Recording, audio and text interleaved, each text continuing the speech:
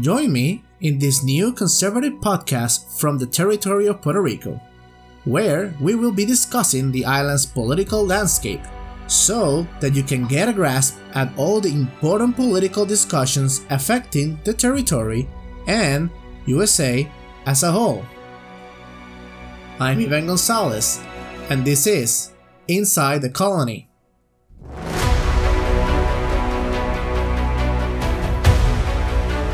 Puerto Rico is a tax haven for the outside wealthy, but not for its own residents who have suffered 15 years of economic depression.